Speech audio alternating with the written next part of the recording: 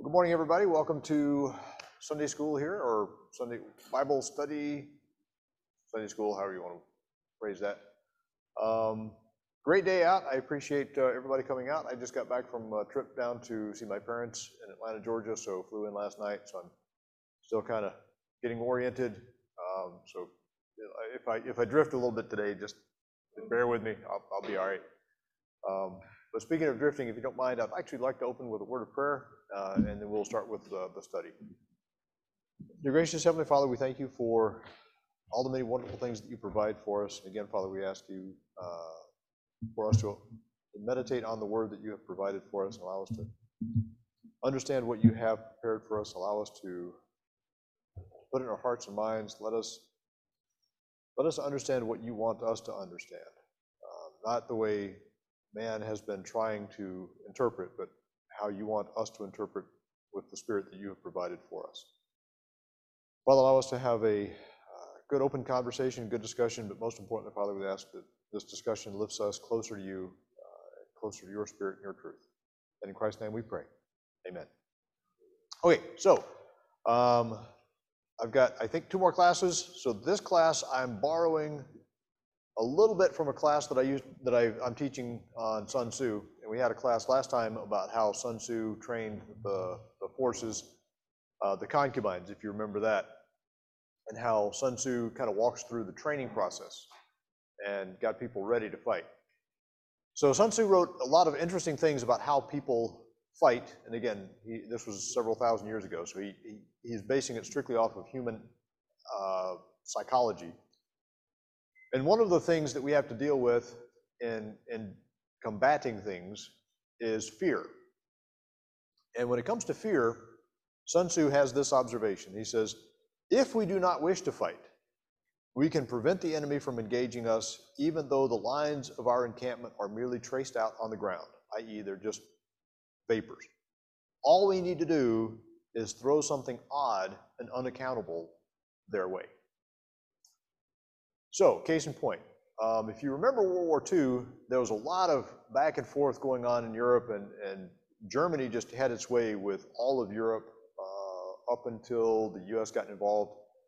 And even with U.S. involvement, Germany pretty much had a locked down hold on France. And the Europeans, well, the Allies, were trying to find a way to break that hold that Germany had in France, because the only way to do it was through sea, and a naval invasion or an amphibious assault on France was going to be pretty problematic because the coastlines weren't that great. There were only a few places to really get across and do what you needed to do. And Germany had a pretty strong defense all along the coast because that was where they knew the attack would have to come. And so the Allies kind of worked it out, and they were trying to figure out how to do it, and they were trying to figure out which beachhead to go across. And if you remember D-Day, they had several beachheads, Normandy, Omaha, etc. But they knew that if the Germans put a lot of resistance, a lot of forces on any one of those areas, it would be a disaster. And so trying to figure out what to do. Well, ironically enough, there was one general who scared the Germans, especially Hitler, out of his mind. Now, I got to tell you, I have a healthy respect for things that fly. I have a healthy respect for spiders. Snakes create an unnatural terror in me like nobody else. I cannot see a snake and think that it's a good thing. It strikes a primordial fear in me that just causes me to lose my mind. Patton had this effect on Hitler because Hitler's best general, Rommel, could not beat Patton. And that scared Hitler. So we set up a ruse. Patton was going to invade at a place called Pas de Calais. And the Germans got wind of this ruse, and the Europeans or the Allies put a significant amount of effort in creating this ruse, false radio traffic, etc. And they had the entire army, most of the army was going to come across at Pas de Calais, and there was going to be a feint at a place called Normandy, and there was going to be a pretend assault on a place called Omaha Beach. But the real assault was going to be in Pas de Calais. Because Hitler was so afraid of Patton, he put easily 60% of his defensive forces in and around that area, trying to prevent Patton from getting across. Even after Normandy, even after the invasion started on June 4th, Hitler would not move his army out of Pas-de-Calais because he was convinced that it was nothing more than a ruse, that all of the activity going on was just a fake because Patton was going to take the army and Patton was going to lead the real assault in Pas-de-Calais. Patton didn't have he had a clerk and he had a chauffeur and he had a couple other people who were assigned to him, but other than that, was it. That's kind of because Patton messed up. If you've ever seen the movie, I won't spoil it for you, but Patton kind of made a few generals mad, and so they put him on the sidelines. But I think there's more to it. The strategic use of fear is basically what enabled the Allies to get a quick landing on the beach hold and then move into France very quickly. So, how does fear affect us as Christians? How does fear, and I want to cut a fine line between respect and fear. Respect is when you know something is dangerous and you take these suitable precautions. Fear is when you have an illogical, irrational response to something that is way beyond the prudent measures needed to deal with that particular problem. So is that a good definition between respect and fear? So how does fear impact us as Christians? What are things that fear causes? Okay, I'm going to get a microphone here, but you had weakens our faith. Yes. Okay. And we got a comment right back here. It affects our decision-making choices that we make based on a possible future that currently does not and may never exist. Right. It clouds our judgment. It causes our faith to be weak because we start seeing things that really aren't there. The future, the probability, the likelihood of that happening is so remote. Our faith should be able to deal with that small probability of likelihood, or not at all.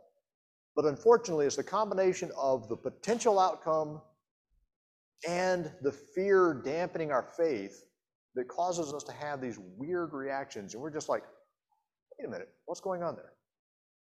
Now, is fear something that's taught in the Bible? Do we have examples of people who are strong, just giants in the Word of God who have dealt with fear or who've had a problem with fear? Absolutely. Alan in the back. Peter. Okay. Peter had a tremendous amount of fear at certain points, but he was such a courageous individual at others, and we were like, wait a minute, how is Peter going to deny Christ 3 times? That's just so not like Peter. But at that moment, in his doubt, fear crept in and just totally iced him up like a cucumber. He just could not move and couldn't think through things. Later, he overcame his fear, and he was restored in the faith. Turn with me, if you don't mind, to 1 Kings. 1 Kings chapter 19.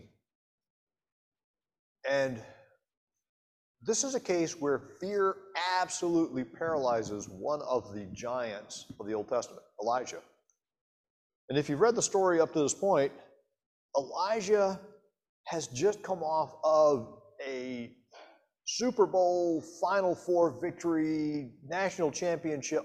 He just waylaid the entire army of Baal. Not him, but he witnessed it. He prayed to God for God to do this, and God answered his prayer.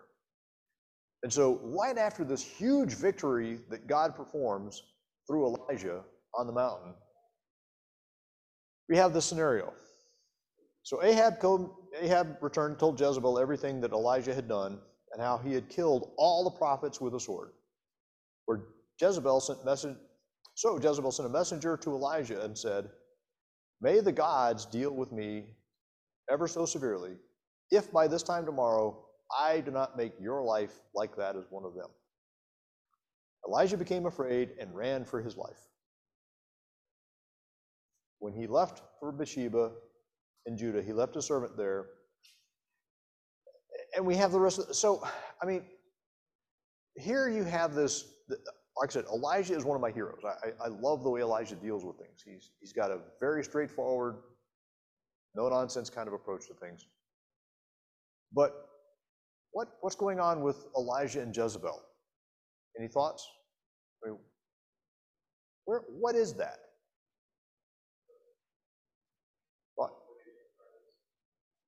What's going on with Elijah at this point? He's just come off of wiping out the prophets of Baal, and now there's this. Yeah, this was after he had the fire and the prophets, and yes, the Lord sent down and consumed the stones in the water, and yep. Then he went and slew like 100 prophets, and so he was making trouble.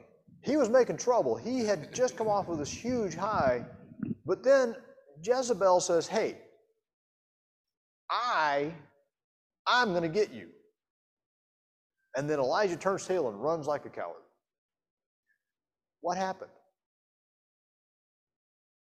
Did Elijah suddenly get enlightened on something? What do you think? He forgot. He forgot. He forgot God was with him.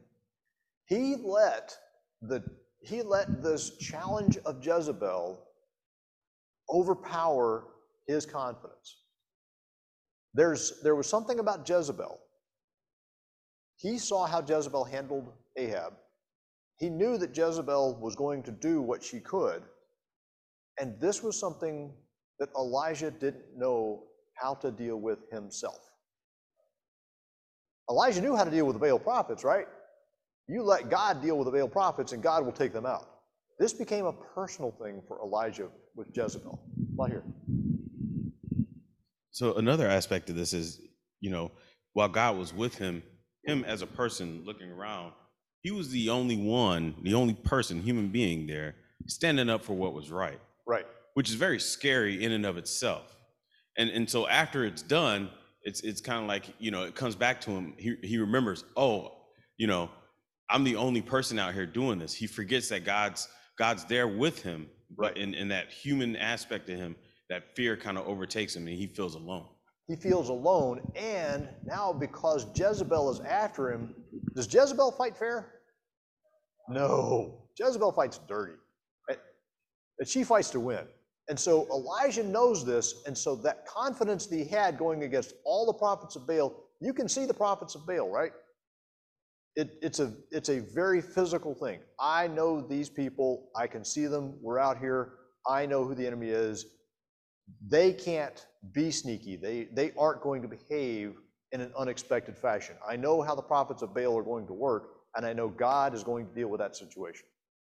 But Jezebel throws something unexpected Elijah's way. I'm going to get you through my sneaky methods.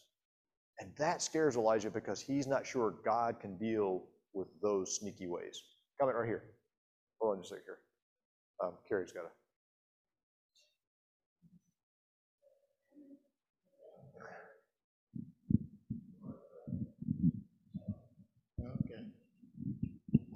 I see it a little differently. Okay.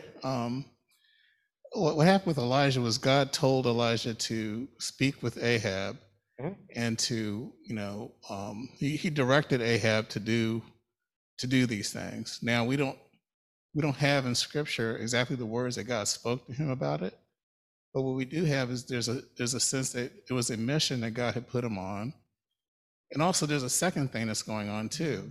Obadiah, who was the messenger from the king, had secretly been hiding a lot of the prophets because Jezebel had been killing them off.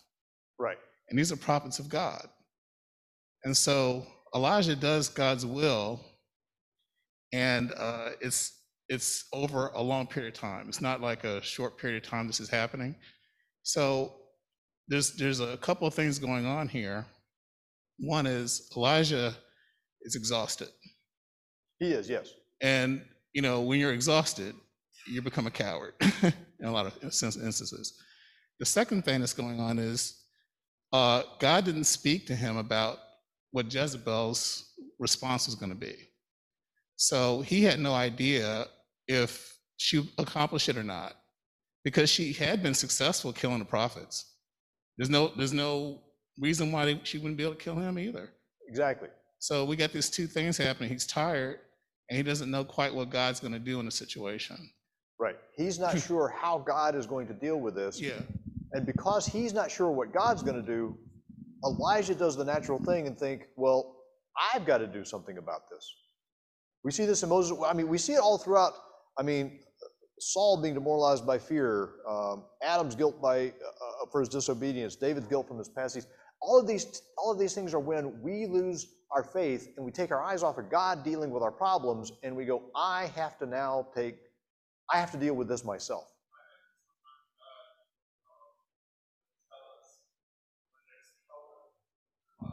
Right. So I don't think all the time it's a matter of being afraid. It's, we could be afraid too. I mean, that's probably natural. But sometimes God will not just protect us from what's happening. He'll tell us to run. Like Jesus said, you have trouble in the city, go to the next. Right. So I don't quite see, yes, I do believe Elijah was afraid. I do believe Elijah ran because he's afraid.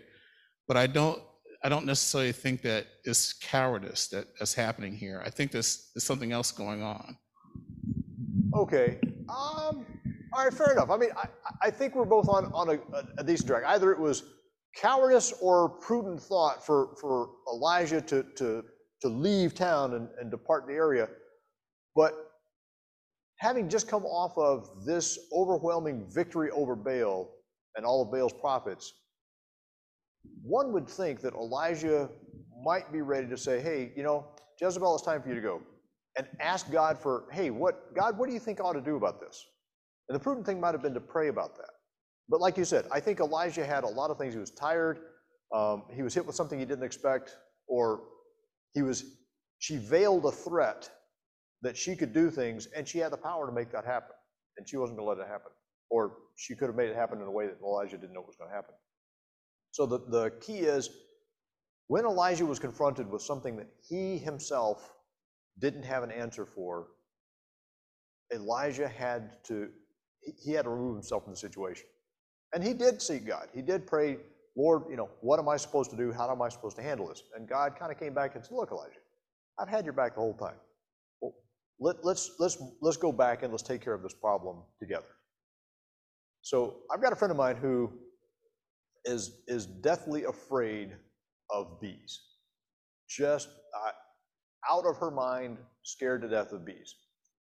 And I guess it was around 20 years ago, she was backing out of the driveway and a bee flew into the car. And total panic, lost track of what she was doing, focusing on the bee, and the car ended up doing a U around the front yard and smacked into the front of the house. While she was focused on this little bee, she ended up doing a lot of damage to the front yard and the front of the house. But that's the kind of thing that happens when we allow our eyes to be taken off of God. We start thinking about how are we going to deal with this instead of how is God going to deal with this. And a lot of times we start thinking about, well, the only thing I can do is move away from the danger, step aside, do something that's not quite as productive. Comment, yes. I was just going to comment about the Elijah thing. Sometimes, and it just seems to happen time and time again, whenever you've done something great or shown faith in God at that high moment in your life, the devil seeks the opportunity to bring doubt in your mind. Just applying to us today. You see, Job was doing great. He was a faithful man, all of that. The devil's like, well, let me test him. Yep. And so, yes, I do believe that he was fearful. I think it was like, I've done this great thing. Yes, now I'm done. It's all going to be great. And then, no, he seeks his life. And the truth is, with prophets and kings, they've always been a target. And so he knows he's a target. He's done this great thing. He's thinking he's mighty. And then, wait, okay, Jezebel is still there. So, yes, there was definitely some fear, but it was a real fear because God didn't always protect his prophets. Sometimes that was what you were called to do, was die for his sake. Okay. So just an application for us in general is, right, whenever something great has happened, be extra diligent, because it means that the devil is targeting you, is targeting your thoughts especially. And so rein them in and remember to turn to God. Excellent point. Satan knows our hot buttons. Satan knows how to throw things our direction that we are not expecting. And there are often times when we have that high moment, that victory in Christ where, wow, that was such an amazing thing that just happened. Woohoo, high five. Let's call this done, and we want to let our guard down. It's natural, it's a human behavior, and Satan knows how we behave as humans. And as soon as we start to relax, like you said, Elijah was tired.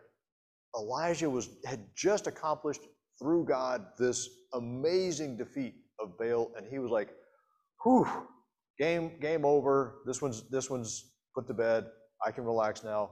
And then this out of the blue, nope, I'm going to take you out just like I've taken out all the other prophets. That's exactly how Satan is going to work. He is going to find those moments where we've either come off of a victory, or we're tired, or we're not thinking about that particular threat. And he's going to throw that curveball our way and see how we respond to it. And for us, the hard part is knowing that God has always got our back. Yeah, so I'm reminded of Romans, where it talks about if God is with us, who can be against us? Yes. But it doesn't mean that no one's going to be against us, right? It just means that we're going to be victorious, but sometimes it's easy for us to forget that when you see that opposition, like what Abba was talking about there. So God's always got our back, but is that always the case? Does God always have our back? You just mentioned a good point. God, now this is going to get kind of weird. God's prophets were being killed, and God had not stepped in and interceded on their behalf. And so there's a point where we go, hey, wait a minute. Has God got everybody's back all the time? The answer is yes, but in different ways. And so we have to sit back and go, what are things that I might have done that might get me on a less than perfect path with God? So I'm thinking that perhaps this is a matter, sort of like you were talking about the Sun Tzu thing earlier. God will allow certain battles to be lost in this realm in order to achieve, the ultimate war is won. Exactly. So there are battles that will be won and fought. We are going to be learning the whole time. We are going to be trained on how to be Christians. What are some of the things that we do ourselves that might undermine our faith and our confidence in God's ability or God's willingness to do things on our behalf? Patience, okay. When we're impatient, when we see something that needs to be done and we say, hey, I need to jump in because I don't think God's got this. I need to step in for God, and I need to do things that God, yes. Abraham, we try to help God out. Yes.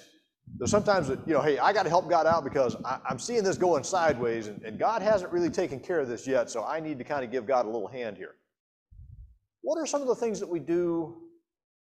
What are some of the things that we do that undermine our confidence that God is there, that God is willing to do the things that we want him to do? Because, we've got a lot of cases where Israel wasn't exactly there with God.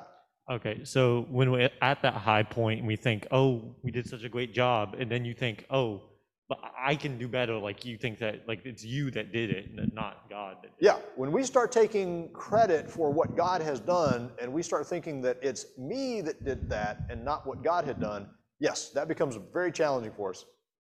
How about we know what we're supposed to do and we do nothing? When we know what we're supposed to do, but we don't do that thing, okay? The Bible says make the most of every opportunity. So what happens when we do something we shouldn't have done, or we don't do what we should have done? What happens? Consequences, but how does that affect us mentally? How does it affect you when you know you messed up? What's that? Guilt. That's the word I'm looking for. Guilt is the thing that Satan uses to combine with fear to absolutely lay us flat. Steve. This kind of reminds me when I was in the Army that I was a grunt nothing level Army person. And, we would always be thinking of what the plan was, but we had no idea what the big strategic thing was going on. We just had our own, Right. little view of things. And it's the same way with us in terms of, what God is doing. We have to be perfectly willing to be used by God. And if God is going to use us up as part of his plan, then that's what he's going to do. But, we don't see that. We're two-dimensional beings in a three-dimensional world. We don't have that view from the mountaintop like God does. Exactly. We don't have the view of how this is all going to play out. God knew exactly how this was going to play out, and he knows what's going to play out in our lives. The challenge is we have to be willing to be used for what God wants in the strategic fight. There's a lot of times that you will see soldiers get into a tactical fight, and they'll start to question, why am I here? What am I doing? What's the importance of it? We're getting absolutely annihilated on this hill. We've got of the whole troop of 10 men, we've lost 5 men, and we don't see any benefit out of this. Why are we here? What's the purpose of us being on this hill? Not realizing that there's 1,000 men trying to come up the hill to kill 50,000 men behind the hill, and those 10 soldiers right there are preventing that massacre from happening. And they don't see it at that point, but it's a huge battle that's going on, and we simply have to be willing to do what God wants us to do and be used as God wants us to be used. Come into that. Well, I just wanted to say we got to keep our morale high, because if we start to think, why are we doing this? Why are we here? Why are we on this earth? We're supposed to be spreading God's word. We're not supposed to be here for ourselves. We got to think about, how we can do things better, but not we got to congregate here so that we can do better out there, kind of thing. Yes, come into the back.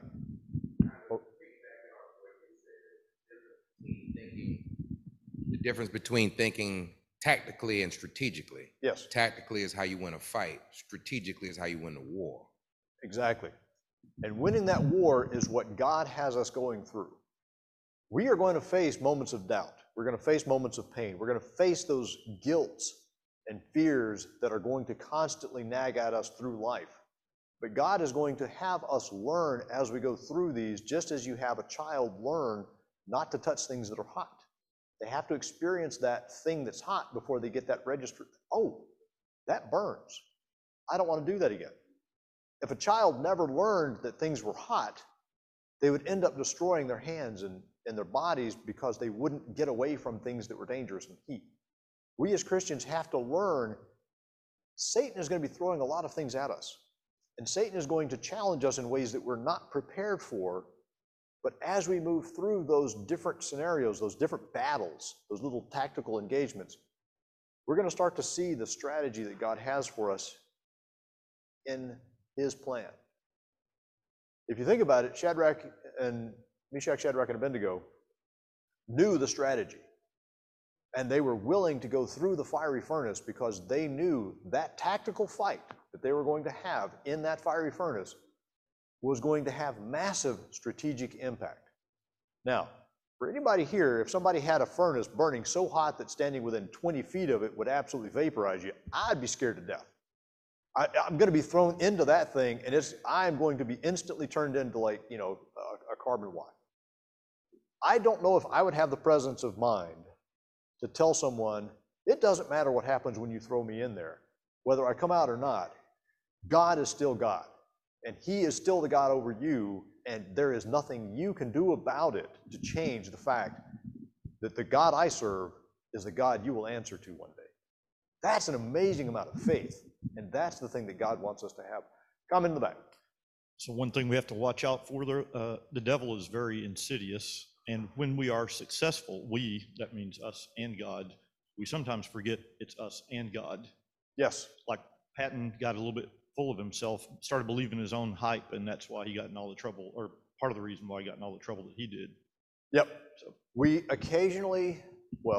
oftentimes want to take credit for the things that we have done because, pride is another issue. That's a different class. I don't want to steal too much thunder here.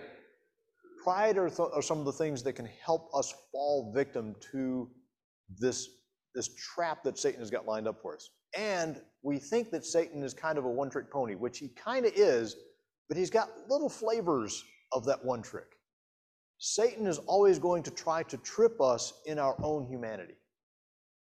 Satan is going to throw something at us that our human self is going to want to play with. It's like a cat with the laser light on the floor. We're just drawn to this light, you know, and we want to play with it. Satan knows that's how we as humans are working. And that's how Satan wants us to think. And we want to trumpet our horn a little bit. We want to take credit for our own things. What we have to do is mentally say, well, you know, God, I don't know what this is. My human self is afraid. My human self feels guilt. My human self feels fear. But I know you got this. And so I want you to energize the spiritual self that is in me. I believe. Help my unbelief. That's the prayer that helps us get through this challenge where we're constantly trying to understand or rationalize how do I play this small piece? How does that fit in the big picture of things? So how do we deal with guilt and prevent guilt from turning into this overwhelming fear that can ultimately be this tool that Satan causes us to become ineffective? How do we deal with guilt in this process? Any thoughts? Oh, somebody needs coffee. Okay, right here. Gary.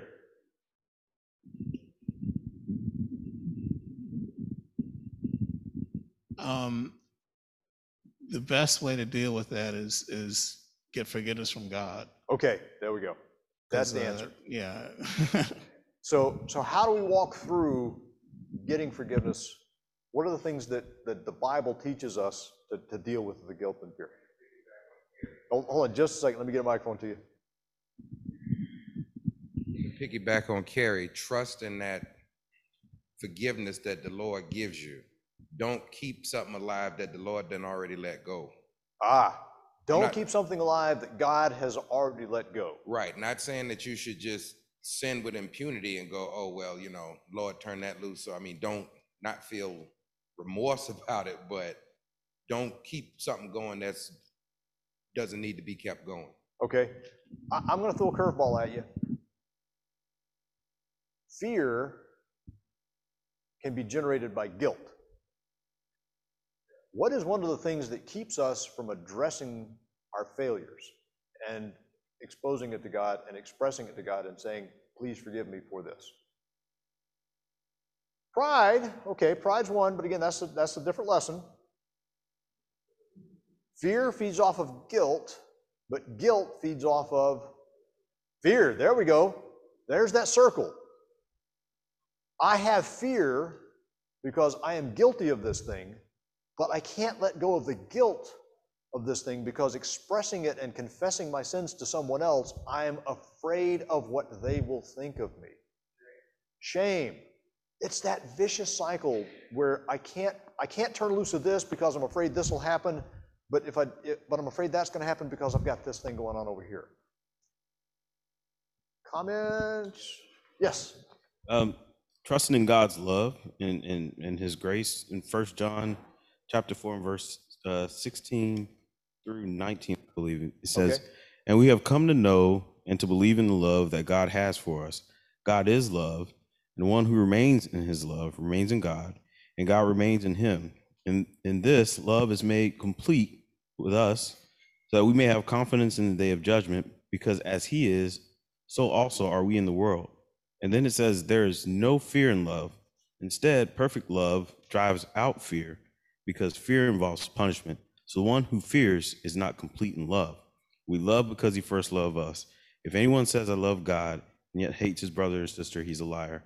But the person who does not love his brother or sister, whom he has seen, cannot love God, whom he has seen. So I guess it all ties back into trusting God's love and allowing that love to overcome our fear. Perfect love. Love answers everything. Here's my challenge. I want to be seen by my peers as a good person. I've got a comment from Quasi.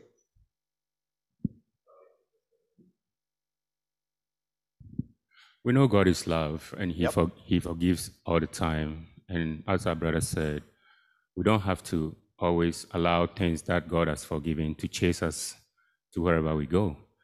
But in the other words, we should not also take God for granted for the fact that He forgives. So we do things that we like all the time and assume that He has forgiven us. Some people believe that, okay, because God is love, let me do whatever I want, and God is love, so He's going to forgive me. The Bible always tells us that we should seek peace and always pursue it. Seeking peace and pursuing it, it means that you have to have peace with God all the time, if not most of the time. And also making sure you love your brother and making sure that always you don't have any kind of like secret sin or like any kind of hate or anything within you. These are some of the things that causes us to fear, because at the end of the day, you are not peaceful, or you don't have peace with yourself, and you don't have peace with God. So always you are in conflict with God, and you fear, you lie, you hate, you don't love, you do so many things that makes you wonder whether you are a Christian. So always seek peace and pursue it. Seeking peace and pursuing it means that you have to have peace with God and peace with man. Okay, so a whole lot of things there I want to unpack, because you taught like an entire sermon in 5 minutes.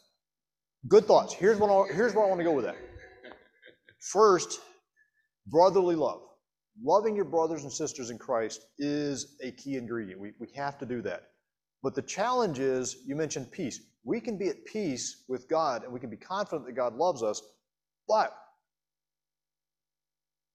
can you lie to another human being? Absolutely. I can lie to people, and I can kind of build that. And I start thinking of other people in that relationship. I can lie to you, and I can pretend to have peace, and I can pretend to have love when I'm not there. It's not genuine. Can I lie to God? Nope. Can I pretend with God? Nope. Can I fake it with God? Nope. We start humanizing the relationship we have with each other, and we start projecting that human relationship up to who we have with God. Somebody can lie to me just like I can lie to them. And because of that, I start having this doubt. I start having this fear that maybe they're not all that. Maybe they're not all that into me, because I'm not all that into them. God's all that in with us. God's 100% with us. There is absolutely nothing preventing God's love from us. I mean, He has expressed His love to us in ways that we can't even begin to fathom. That should burn away all of the fears and all of the wispy trails that Satan keeps whispering in our ear, saying, oh no, you don't have peace. This peace is not true. God's lying to you. You need to fear God just like you fear your fellow brothers and sisters in Christ, because God can lie to you. That is the ultimate killjoy that Satan tries to get us to believe, is that God is not there for us. And there is nothing further from the truth. So let me add this to it. In Isaiah chapter 59, it says that God's hands are not shortened, that He cannot save, neither is He heavy, that He cannot hear. But our iniquities are always separating us from the Lord. So all that I'm saying is, don't let us assume that God is love and the deepest love that He has cannot be separated from us. Let us always put away iniquities, things that will separate us from the Lord, because the Lord is holy. And if you try not to be holy and always assuming that, okay, I can do whatever I want, I can be unrighteous, I can be unholy, I can be untruthful, I can be anything, but because God's love is always there, He's going to love me. That is true, but why do you take God for granted for all these areas? Okay, that is probably the biggest challenge that we have, is knowing that I can be human, knowing that I can be imperfect, but I can be loved by a perfect God. I can be accepted by a perfect God, even though I am imperfect. I will never measure up to what God wants me to be. And that's the fear that Satan wants to play on us. You have messed up. You are not strong enough. You can't do this. You can't stand up to Jezebel, and you have to run. We don't have to do that. Coming back. Yeah, he does this thing where he tempts us to sin, and then using a sin, he tempts us. He uses self-doubt, like we don't know, oh, you did this, how dare you, and it's like it's just a cycle of you sinning, then doubting, and then Exactly, and that's the cycle that Satan wants us to be in and to never be able to get out of. Even when we saw Elijah being the champion, Satan found a way to circle around and cause Elijah to have doubt and fear. Was it legitimate fear? Probably, but it caused Elijah to behave in a way that Elijah started to doubt himself. And Elijah found himself and prayed to God and said, Lord, what do I do about this? I need help. And that is how we can get out of the cycle that Ian just mentioned. We can get out of that cycle by saying, Lord, I can't go left, I can't go right. I don't know which way to go. I am stuck. I'm caught in this loop. This fear that is in me has blinded me to what you want me to see. Help me overcome this fear. Help me get rid of this guilt. Help me get out of this mess that I am trapped into. Because Satan is going to do everything he can to try to prevent God from helping you see what God wants you to see. And as long as we put those blinders on, as long as we live in that cave of fear and doubt, we're not going to be able to see all of the wonderful help that God is providing for us. God's ready to do amazing things with us and through us. We just have to drop this weight called fear and guilt. Those are two things that we're holding on to that Satan wants us to hold on to. We need to let go and let God. Come into the back. Yeah, good thoughts. I'm thinking of the way to express it. It seems to me that if we can't acknowledge that we're all human and fallible, and we can't acknowledge that God is all powerful and gave us Christ in order that we could be redeemed, then this fear and doubt is really just a way of saying we're denying Christ. Yes, and the easiest way to not deny Christ is to say, I need Christ. I need Christ every day. I need Christ every hour. I need God's help to help me be more than I am. I need God's help to be who I want to be. Because if I let myself do things, I am going to make mistakes. And being human with each other is opening up. There's a sign language for vulnerable. One of the ways of saying vulnerable is to show the broken knees, meaning that there's a defect. There's another sign for vulnerable, which means opening up. I expose myself to you. By exposing ourselves to each other and showing our own humanity to each other, we're able to deny Satan the opportunity to say, your humanity is a failure. No, my humanity is what God made me. I am who God made. And I won't relish in that because I am fallible. But I will be better than that because through Christ, I can do all things. Okay, we're at time. I appreciate the comments. This lesson went a little different than I intended, but it's okay because I love teaching these particular lessons because the comments drive so much of where this class is going, and I get so much out of it. But again, thank you very much for the comments and the thoughts. I believe we wrap up next week, if I'm not mistaken. Yes, next week we'll wrap up, and we'll see how the comments go then. But till then, I appreciate it, and you have a great and blessed Sunday. Thanks. Hey, thanks, Brother Allen.